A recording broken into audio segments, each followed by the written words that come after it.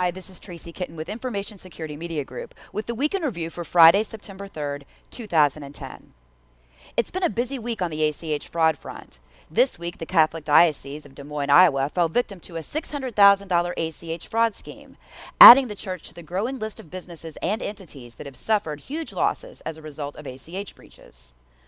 The church says it was victimized by criminals who illegally obtained its banking information in order to transfer funds to numerous money mules across the United States on August 13th and August 16th. Bankers Trust of Des Moines contacted the church about the breach on August 17th. The bank shut down all relevant bank accounts, and to date, approximately $180,000 has been recovered. How the criminals got the diocese banking credentials is not fully known, but the church says it does not suspect the breach occurred internally. In addition to the diocese breach this week, we also saw the final settlement with a card network in the widely publicized Heartland Payment Systems breach. After already settling with MasterCard, Visa, and American Express, Heartland has reached a settlement with Discover, this time for $5 million. The settlement with Discover relates to Heartland's 2008 data breach. The payments processor had its network hacked by a group of cybercriminals led by Albert Gonzalez. The massive breach compromised 130 million debit and credit cards and has set a precedent in the payments industry for prosecution of cybercriminals and new regulatory guidance. Beyond breaches, this week also highlighted some positive movement in emerging technology, mobile technology to be exact. Bank of America, a pioneer in the mobile banking arena, shared some of its perspective about mobile initiatives, growth of the mobile channel, and the massive consumer adoption expected to hit mobile in the near future. B of A's Senior Vice President of Mobile Channel Planning and Design, Mark Warshawski, had this to say about what the country's mobile banking leader is doing. Bank of America launched mobile banking in May 2007 with our mobile web service. With this service, customers can conduct their most common financial transactions while on the go, including checking balances, making transfers, and paying bills.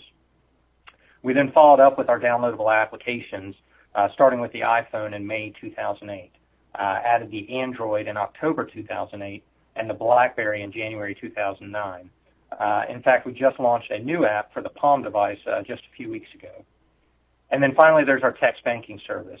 This launched in late May of this year, and here customers can send short text commands to Bank of America and receive back account balances and recent transaction information, all via text message.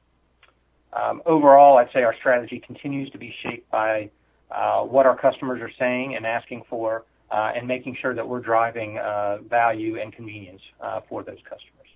Skimming. It's not going away, and its growth at the ATM, at the point of sale, and pay at the pump is obvious. This week, managing editor Linda McGlasson takes a thorough look at this growing epidemic, highlighting trends, a skimming breach timeline of events, and a list of quick tips every institution should follow to help foil skimming attacks. So far for the year, some 40 incidents of skimming or POS attacks have already been reported. And Linda Foley, executive director of the Identity Theft Research Center, says that number is probably low, given that the vast majority of incidents are never reported.